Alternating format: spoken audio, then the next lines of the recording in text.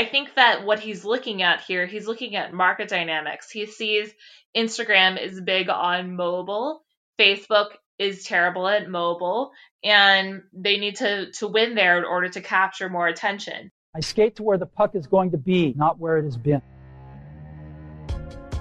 My personal superpower, if there's like one thing that I think I'm really good at, I'm super curious.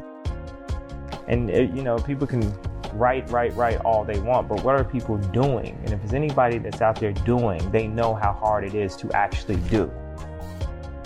One of the reasons that I understood the vision that I had is because I studied perfume. I really wanted to be a perfumer. I studied pastry and art, and I knew there were cows nearby. Because see, I'm a comic who became an actor. So I'm cheap. Like, back in the day, like you could only do one thing. This is Polymathic by 2 p.m.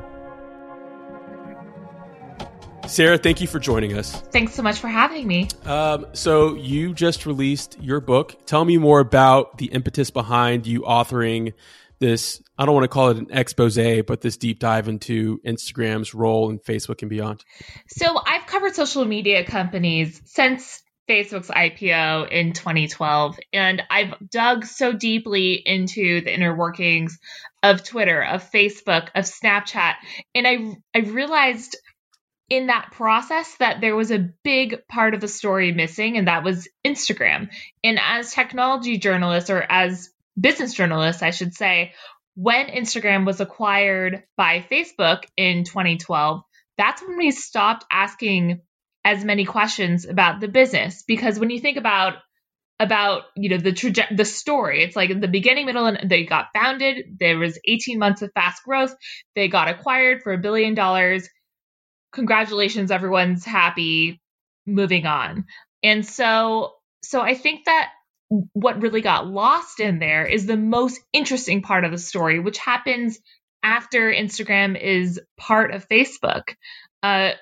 Once they're within that company and they have to figure out how to grow a tremendously culturally influential, tremendously powerful business within Facebook, that's, I think, where some of the meatiest part of the story is. For the record, I've begun reading the book. I'm well into it. I haven't gotten to the point where they've integrated into Facebook yet, unfortunately. But even the precursor to that has been fascinating to understand. What do you feel like the most important moment was prior to the Instagram founding team's decision to go with Facebook over Twitter or any other option?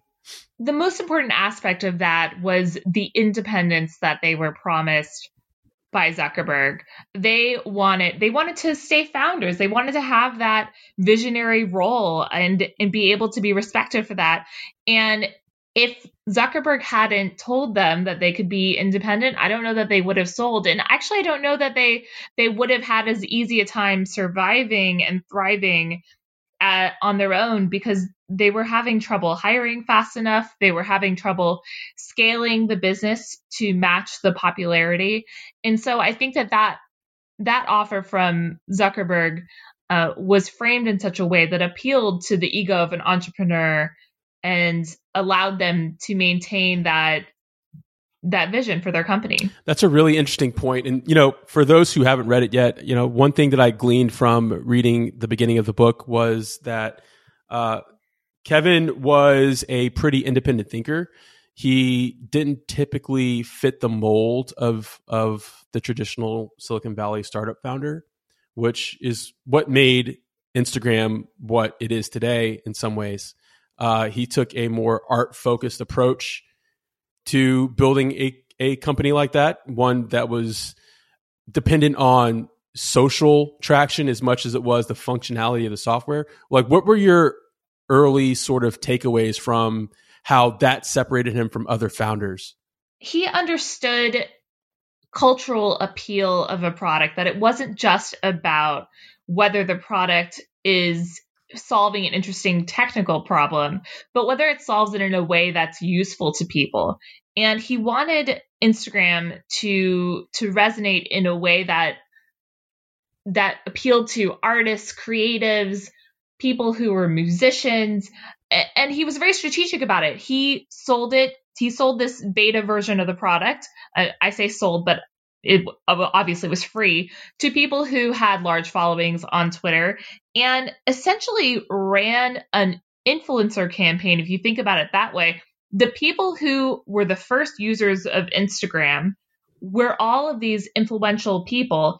And the most influential of them is Jack Dorsey himself. He's the the founder of Twitter at the time, was kicked out of his CEO job, asked by Kevin Systrom to be an angel investor, and is just constantly posting about how amazing Instagram is via Twitter, where he has among the most followers of anyone on Twitter at that time. So it was really interesting, not just how they built the product to be incredibly simple and sleek and with design aesthetic in mind, but how they sold it to the world in a way that made it seem so alluring and exclusive, and like you could go there and suddenly you would be a photographer. The fascinating framing of this book to me is that, and we've had this conversation, is that it seems as though it's almost like a sequel to The Social Network. Mark! He's wired in. Sorry? He's wired in. Is he? Yes. How about now? You're still wired in? Did you have that in the back of your mind as you were talking about the early years of this app and its acquisition? Yeah, I wanted to write the story in a way that was cinematic. Obviously, based in truth, based on my interviews. But bringing people into the room where things happen. I talked to hundreds of people, including current and former executives, but also people who were using this product in the real world. I think where my book diverges from The Social Network and other stories that have been told about technology companies is that it also interrogates that connection between what people are deciding on the inside and why they're deciding it, and what is then affected on the outside. And I think that's really important for those of us who are telling these stories, as we have seen the social, societal impact of companies like Facebook and Instagram and Twitter and Snapchat and TikTok. As they change our behavior, it's even more relevant to think about why we act the way we do, why these products were built this way, and what the motivations were of the people building them. So when you talk about motivations, are you talking about Kevin's motivations or Zuckerberg's in this case? Everyone is so human and so interconnected. All of their motivations play off each other in this story. Jack Dorsey, the reason he agreed to invest in Instagram is because it was the first time he'd ever been asked to make an angel investment. And he felt really special that he got asked. Little things like that. The reason that Kevin Systrom and Mike Krieger decide to join Facebook, it's also to do with their ego and their appreciation of what they've built and wanting to continue to be a founder of it. So I think that when we evaluate the company's business trajectories, we also have to evaluate why people made their decisions. It helps us understand our own decisions, because we are all playing in this world that they've created. We are all trying to be relevant and successful ourselves, and playing by the rules that have been set by the Kevin Systroms and Mark Zuckerbergs of the world. That's a really fascinating look at that. What really stood out to me was, looking at Twitter's position now. Obviously, we probably both believe that Twitter is indispensable. There was a certain point where, if there was a fork in the road, as you elegantly, illustrated in the beginning of the book, where, had Twitter acquired, Instagram when it was supposed to, or when it could have, the company could look altogether different today. It could have been a much, much larger company. I want to say Instagram is 100 billion in revenue. Am I wrong? Well, so they are valued at more than $1 billion by analysts. They contributed $20 billion in revenue to Facebook. More than a quarter of Facebook's revenue now comes from Instagram. Okay, so Facebook overall is around 80 to 90 exactly. billion. Exactly. Instagram is a quarter of that. That's amazing.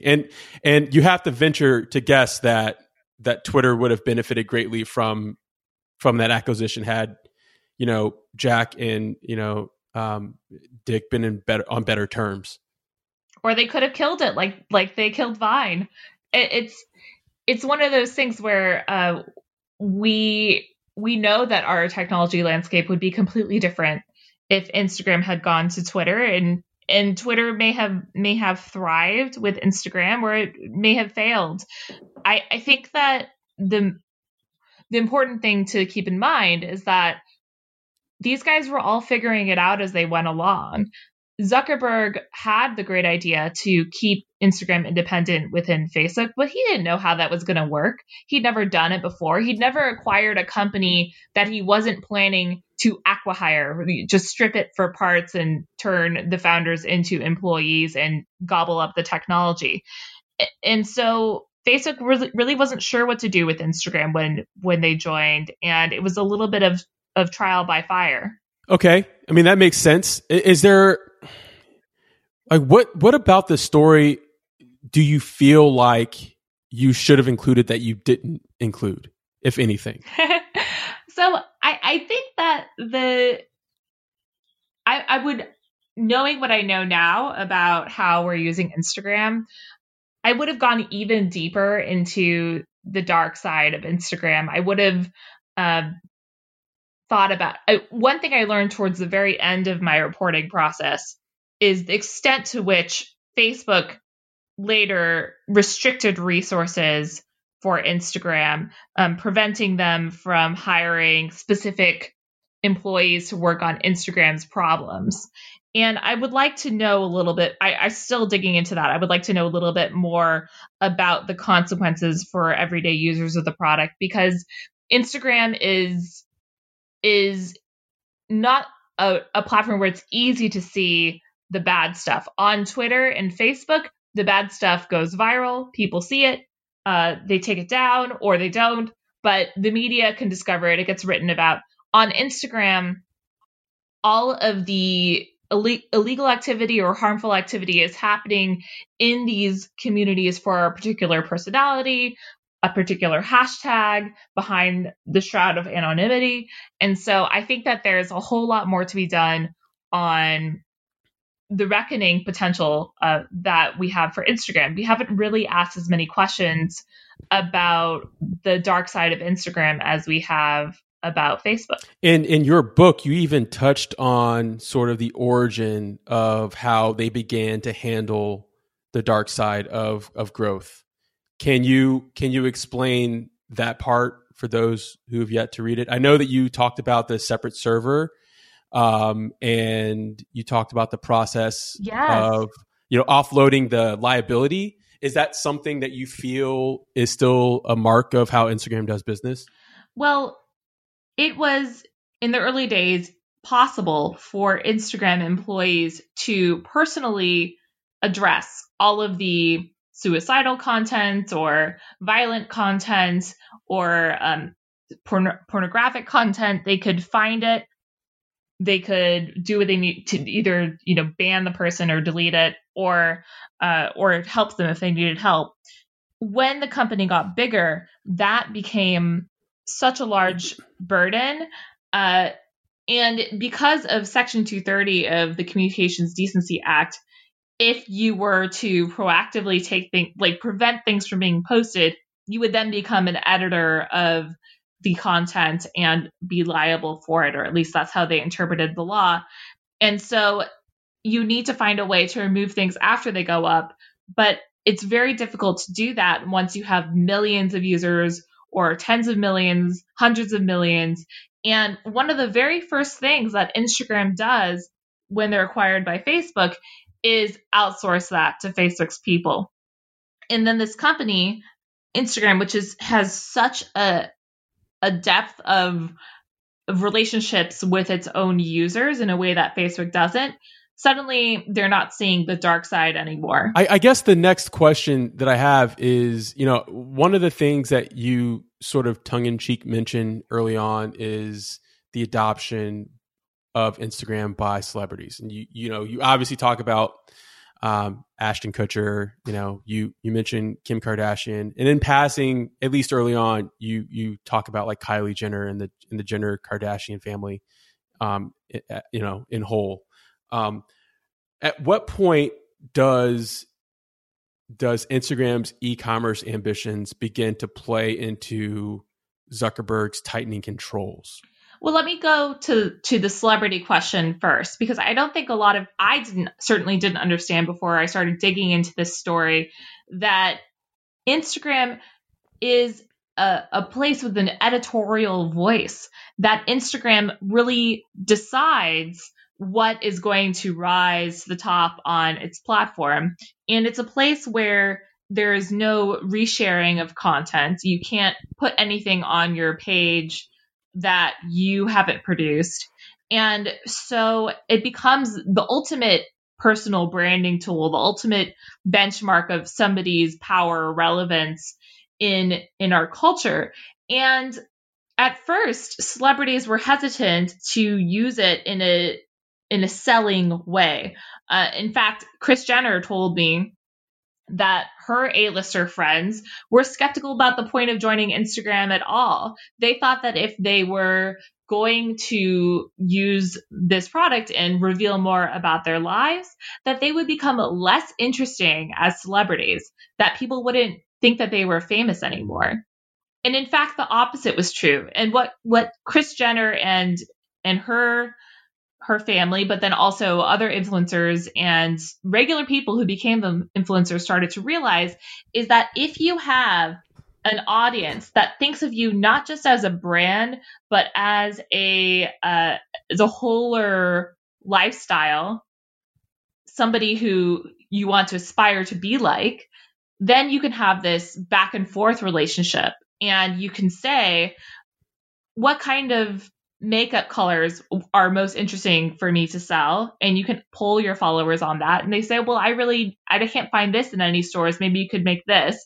And then you make it, and then they buy it because they feel like they have had a say in getting you to that point. And so the Kardashians were some of the earliest mainstream celebrities to recognize the power of Instagram. But it was also something that happened pretty naturally with regular people who got followings on the platform, where suddenly they were being asked for their advice. Just like the mommy bloggers of 10 years earlier, the Instagram influencers were building a rapport, and it turned out that their advice about what to buy and what to do and how to live was more akin to the advice from a friend, which, as we know, is your followers in marketing know, if your friend tells you where to go eat dinner, you're going to trust them more than you trust the Yelp review. And so influencers helped us deal with this crisis of choice on the internet, where if you go to Amazon, or if you go to any e-commerce site, you have a million different things you can choose from. If you go to Sephora to pick out makeup, there are like thousands of SKUs. And if you have somebody whose taste you respect telling you exactly what to buy, when to buy it, it just makes the decision process easier. And so that was the initial power of selling on Instagram. I really like that perspective. And I'm going to touch on a Financial Times article written about your book. Just a really quick excerpt. Numerous anecdotes suggest the Kardashians, Justin Bieber, and Taylor Swift have Instagram's team on speed dial as they navigate the app's explosive growth and upgrades. Later, there comes the opportunity for them to cash in on their content by promoting glossy products or sponsored content. The mini economy of influencing is born. So that sort of touches on what you were just talking about in some ways, but it also foreshadows the future of the platform and others.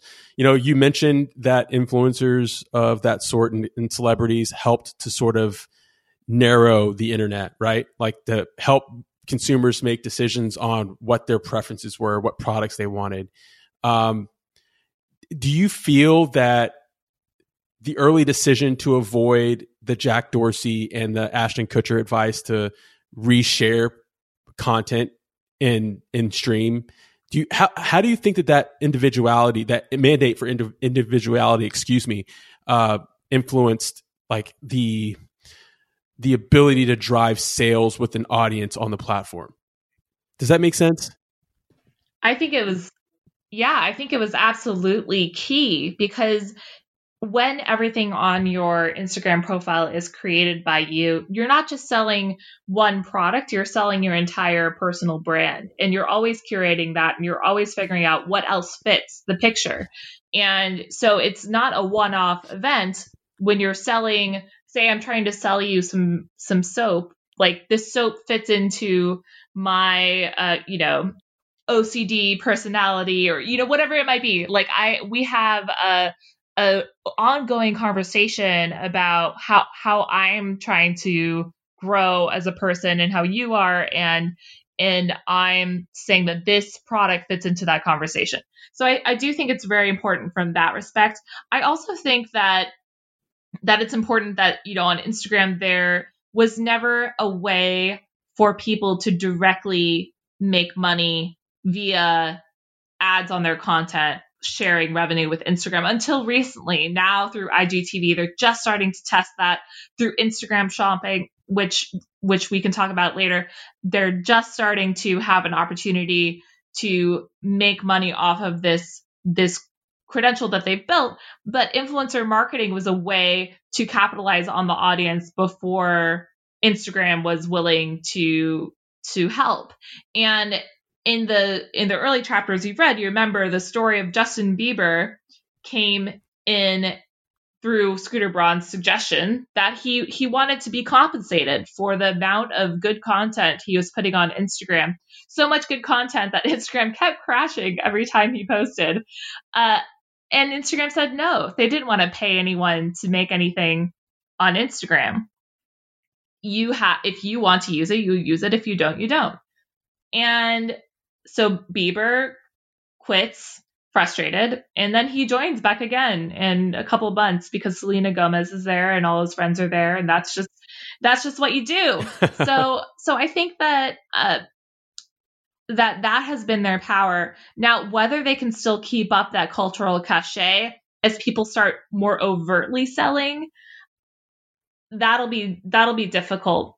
Because when you tell somebody to buy a product because it fits into this overall lifestyle, it fits into this overall brand you're portraying, that's one thing. But when you're super explicitly saying, like, I am selling this item to you, that might make Instagram more of a shopping site, more of a mall. And the early Instagram employees certainly wouldn't have approved of that transformation. But maybe now people are more willing to abide with that. And actually, I think it might be a more transparent way to use the platform, because these people who are telling you that these products are their favorite, you never know if they've been paid to do so. That's a good point. And, you have to think that, Mr. System is pretty frustrated with how things have gone as far as the evolution of the platform is concerned. Obviously, the outcome has been wonderful for him and his family and his friends, but it's for someone that seemed to be so focused on the authenticity of art, that's no longer what the platform is. I think you and I would both agree that it seems more influence and commerce based than it does, I guess, driven from like the authenticity of the art that you post. Oh yeah, and we are all selling. A, B, C. A always be B, C closing. Always be closing. You and I mean, every teenager in high school is selling themselves on Instagram, and we are all that much more aware of what a personal brand means and what that follower number means for what we can get out of society. To that end, there's a chapter where you focused on Snapchat, right? And the decision that they made to essentially copy stories. You talk about Kevin System's displeasure with that process. He was resistant to it. Obviously, it worked out really well for Instagram. Tell me more about how you feel the internal navigation of that sort of competition with Snapchat evolved over time. So Instagram was always very resistant to large change because they were thinking, we have thought so deeply about how to curate this and how to make it well designed, and they thought that the reason that people loved Instagram so much was because of its beauty, because of its perfection. And it turned out that they were wrong about one aspect of that, which is the amount of tremendous pressure that everyone had on their Instagram. And pressure is not good for business, right? Because the more pressure people feel about the level of quality of content they're supposed to post, the less content they're going to post. People don't have really glamorous and exciting things going on in their lives every day. And so that was a problem for growth, which is, as we noted earlier, the very most important thing for Facebook. They want all of their products to grow. So Instagram was under the gun to fix that problem with teens. And they wanted to fix it in a way that didn't change what Instagram was. Now, a couple employees were especially insistent that Instagram take a look at what Snapchat was doing. Because Snapchat was a place where there was hardly any pressure. You could just post without makeup. You could post with a silly face. Like you could post with your friends and it didn't have to be on your permanent record of life online. And it didn't have to define you and who you were. And like, especially for a young person, you're always changing the definition of how you see yourself. And so eventually, what cinched the deal for Systrom and what made him recognize that they needed to do this is he went to the Oscars and he saw that celebrities had the same problem as these teens, that they were only posting the very best shots of the night on their Instagrams, and they were posting like 40 things on Snapchat in the same hour. And he realized that there's all this amazing stuff that's being left on the cutting room floor. And so suddenly he decided he was okay with moving to stories, and they copied Snapchat, and he was very open about what they were doing, that they were copying something that worked. And what's funny, I reveal in my book, is that Zuckerberg did try to buy Snapchat again in that period. He didn't trust that Instagram would pull it off. He still tried to buy Snapchat just a few days before Instagram stories launched. And of course, Evan Spiegel said no. But he didn't tell Kevin Systrom that plan. Interesting. So I want to pivot altogether. I mean, obviously, you've done a wonderful job of talking about the book, but leading up to the book, tell me about the process that you went about to not only approve, I guess, the idea, but to gain access to all the people that you needed to make this happen. So I've been covering these companies for a long time, so I have a lot of established sources within them. And the story of the book happening. So I wrote this cover story in Business Week in April 2018 when Zuckerberg was testifying in front of Congress for hours. I was in DC watching him, and my story published about the difference between how people felt about Instagram and how people felt about Facebook, and the different way that Instagram had grown within Facebook. And I wasn't sure if people would care because, like I said, after Instagram was acquired by Facebook, people stopped thinking as much about the business story. But in fact, people cared very greatly and suddenly started saying that I was, the expert on Instagram's business, which I certainly didn't feel like I was. There's so many questions, so many more things I wanted to know. And so I started to think maybe there's a whole lot more that we don't know, and a lot more that we could dig into. So I pitch a book. I have no idea what I'm going to find. I get the book deal in August of that year, and I start to realize that the story is a whole lot more interesting than I anticipated, that there was this mounting tension between Zuckerberg and Kevin Systrom. And I started to worry, what would happen if the founders left the company? imagine I'm negotiating with Facebook right now for whether I have access to the founders. Like, well, what would happen if they left? What would happen if there's too much drama internally that they just won't participate in this project? Of course, I didn't absolutely need their participation because I have a lot of other sources, but it definitely helps with accuracy. But Facebook agreed, despite my suspicions. And a month after they agreed, Kevin and Mike quit their jobs. So at that point... So did that make... Yeah, at that point, Facebook can't renege on the deal because that would make it look like things were bad because, Kevin and Mike left and everything seemed, they presented it as amicable, right? They said, oh, we've been here 6 years. It's time for us to try something new. Of course, I knew that there was a lot more happening behind the scenes. But yeah, after that, I think the ice had been broken with all of these employees who had something to say, and it was a lot easier for people to feel justified telling me what was really going on. And Facebook still did give me access to a couple dozen internal employees, but the vast majority of my interviews are with people who talk with me without permission. Interesting. So I'm assuming that. Well, did you or did you not have access to Zuckerberg himself? So I've spoken with Zuckerberg many times in my career, but for this particular book, for some reason, I don't know, maybe if you read the end, you'll get a hint as to why, he did not want to participate.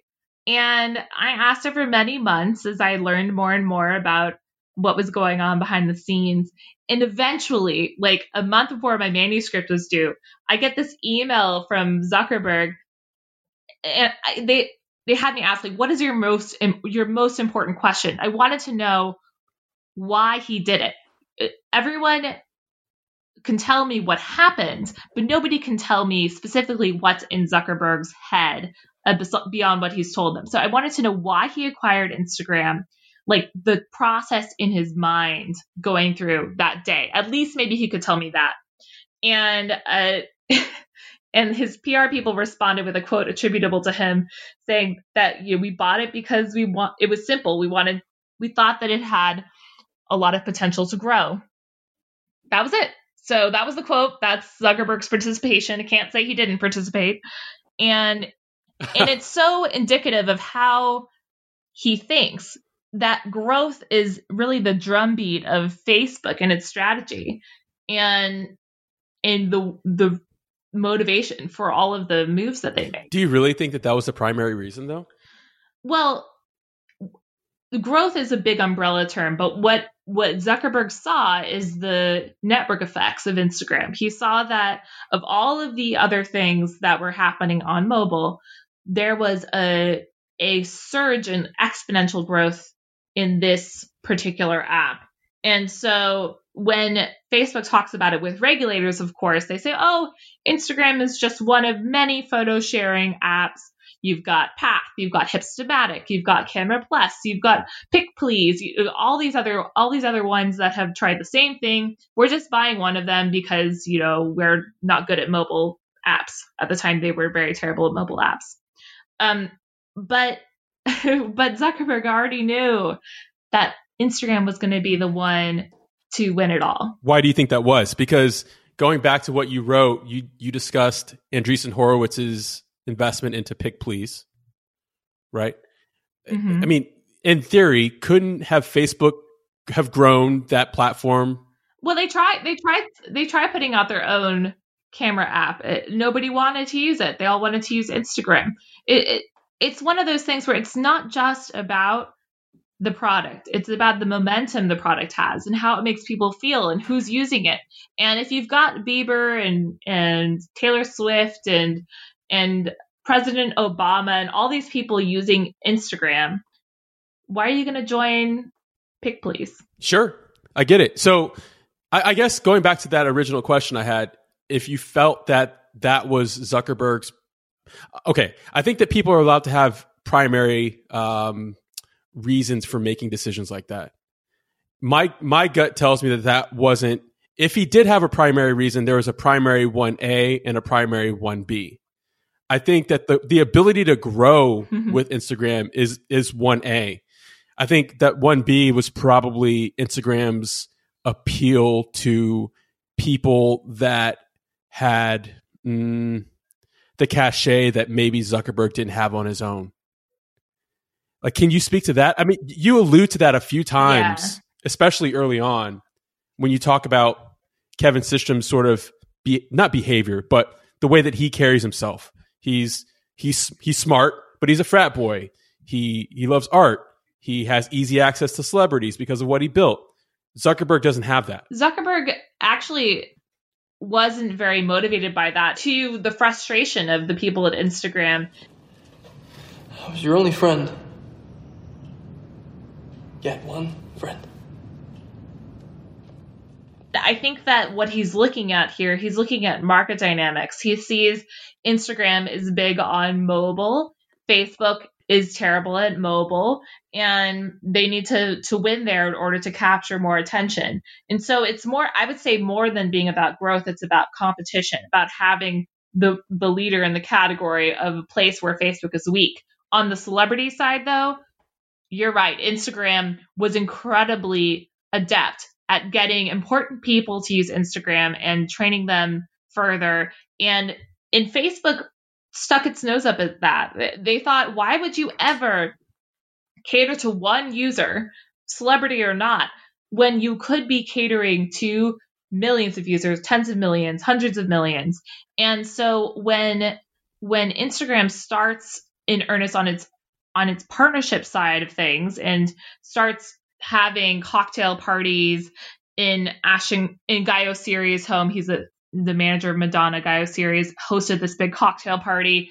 The Jonas Brothers came. Ariana Grande was there. Yeah, they all learned about Instagram verification in 2013, got star treatment. And Instagram was doing dinners like that in every country. They were trying to have these direct relationships with those users. And Facebook just thought it was like kind of self-indulgent and a waste of money. They didn't understand the power of it. But what Instagram learned from those high-profile users is the problems that were going to come down the pike for everyone else. Ariana Grande warned them early on about bullying because she's one of the first people to have many millions of followers. So it was a really interesting way to do product development ideation, to think about how to grow, as opposed to Facebook, which was more about the hacking the public's attention and time spent on Facebook, so that we were more and more dependent on the platform with notifications, with emails getting us to click. That was how Facebook sought to grow. And that was one of the big things that comes to a head later in the story, Instagram's philosophy about how to become important versus Facebook's. That's fascinating. It's really funny. When you corrected me there, it's almost difficult to remember a time where the internet wasn't mobile first, and how much of your story influenced how we think about the internet today. Yeah, I think that it's important for us to think about once these products are created, they don't really tend to change a whole lot beyond those initial ideas, and the small things that seem like sort of convenient decisions at the time end up having huge impacts on us and our society once these products are at scale. And so when you think about Instagram deciding to do a follower model, so to have it so anyone can follow anyone and they don't have to be mutually friends, instead of a friend model like Facebook where you only have like mutual friendships, a little decision like that, if Instagram hadn't decided to do that, they wouldn't have been a major branding platform, right? If Instagram had decided to allow resharing, they wouldn't have been a major branding platform. If Instagram had decided to do a different deal, all of these things add up.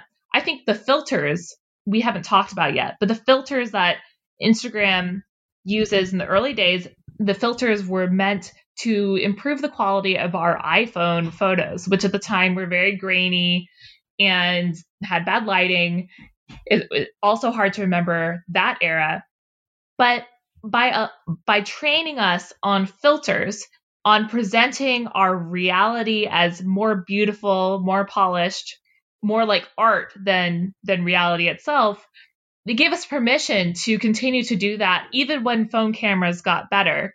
Now we use Facetune or other photo editing apps. We curate our lives, our actual behavior, where we decide to travel, where we decide to eat, what we decide to do with our spare time, who we decide to date.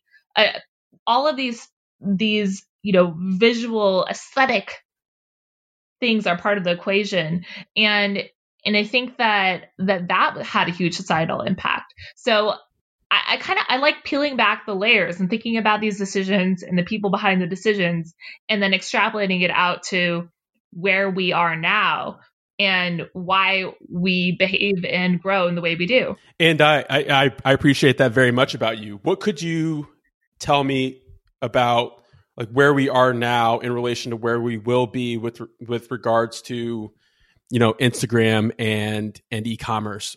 Here's some context. Just this morning I was explaining that, Chinese commerce is by far the most progressive in the world, right? Like they blow us out of the water. Instagram and frankly, Facebook are responsible for a lot of our direct to consumer economy with regards to e-commerce. Like, where do you see that going based on what you've learned from the internal politics and the engineering behind Instagram's growth? Well, I think that people are becoming brands and brands are becoming personified. And that's like the general trend of Instagram, right? All of us who are using the product are using it in some strategic, not everyone's strategic, but you at least have that awareness because you have that follower count at the top. You have all the comments that, the list of comments, the number of likes, like everyone has been sort of subconsciously trained on those metrics.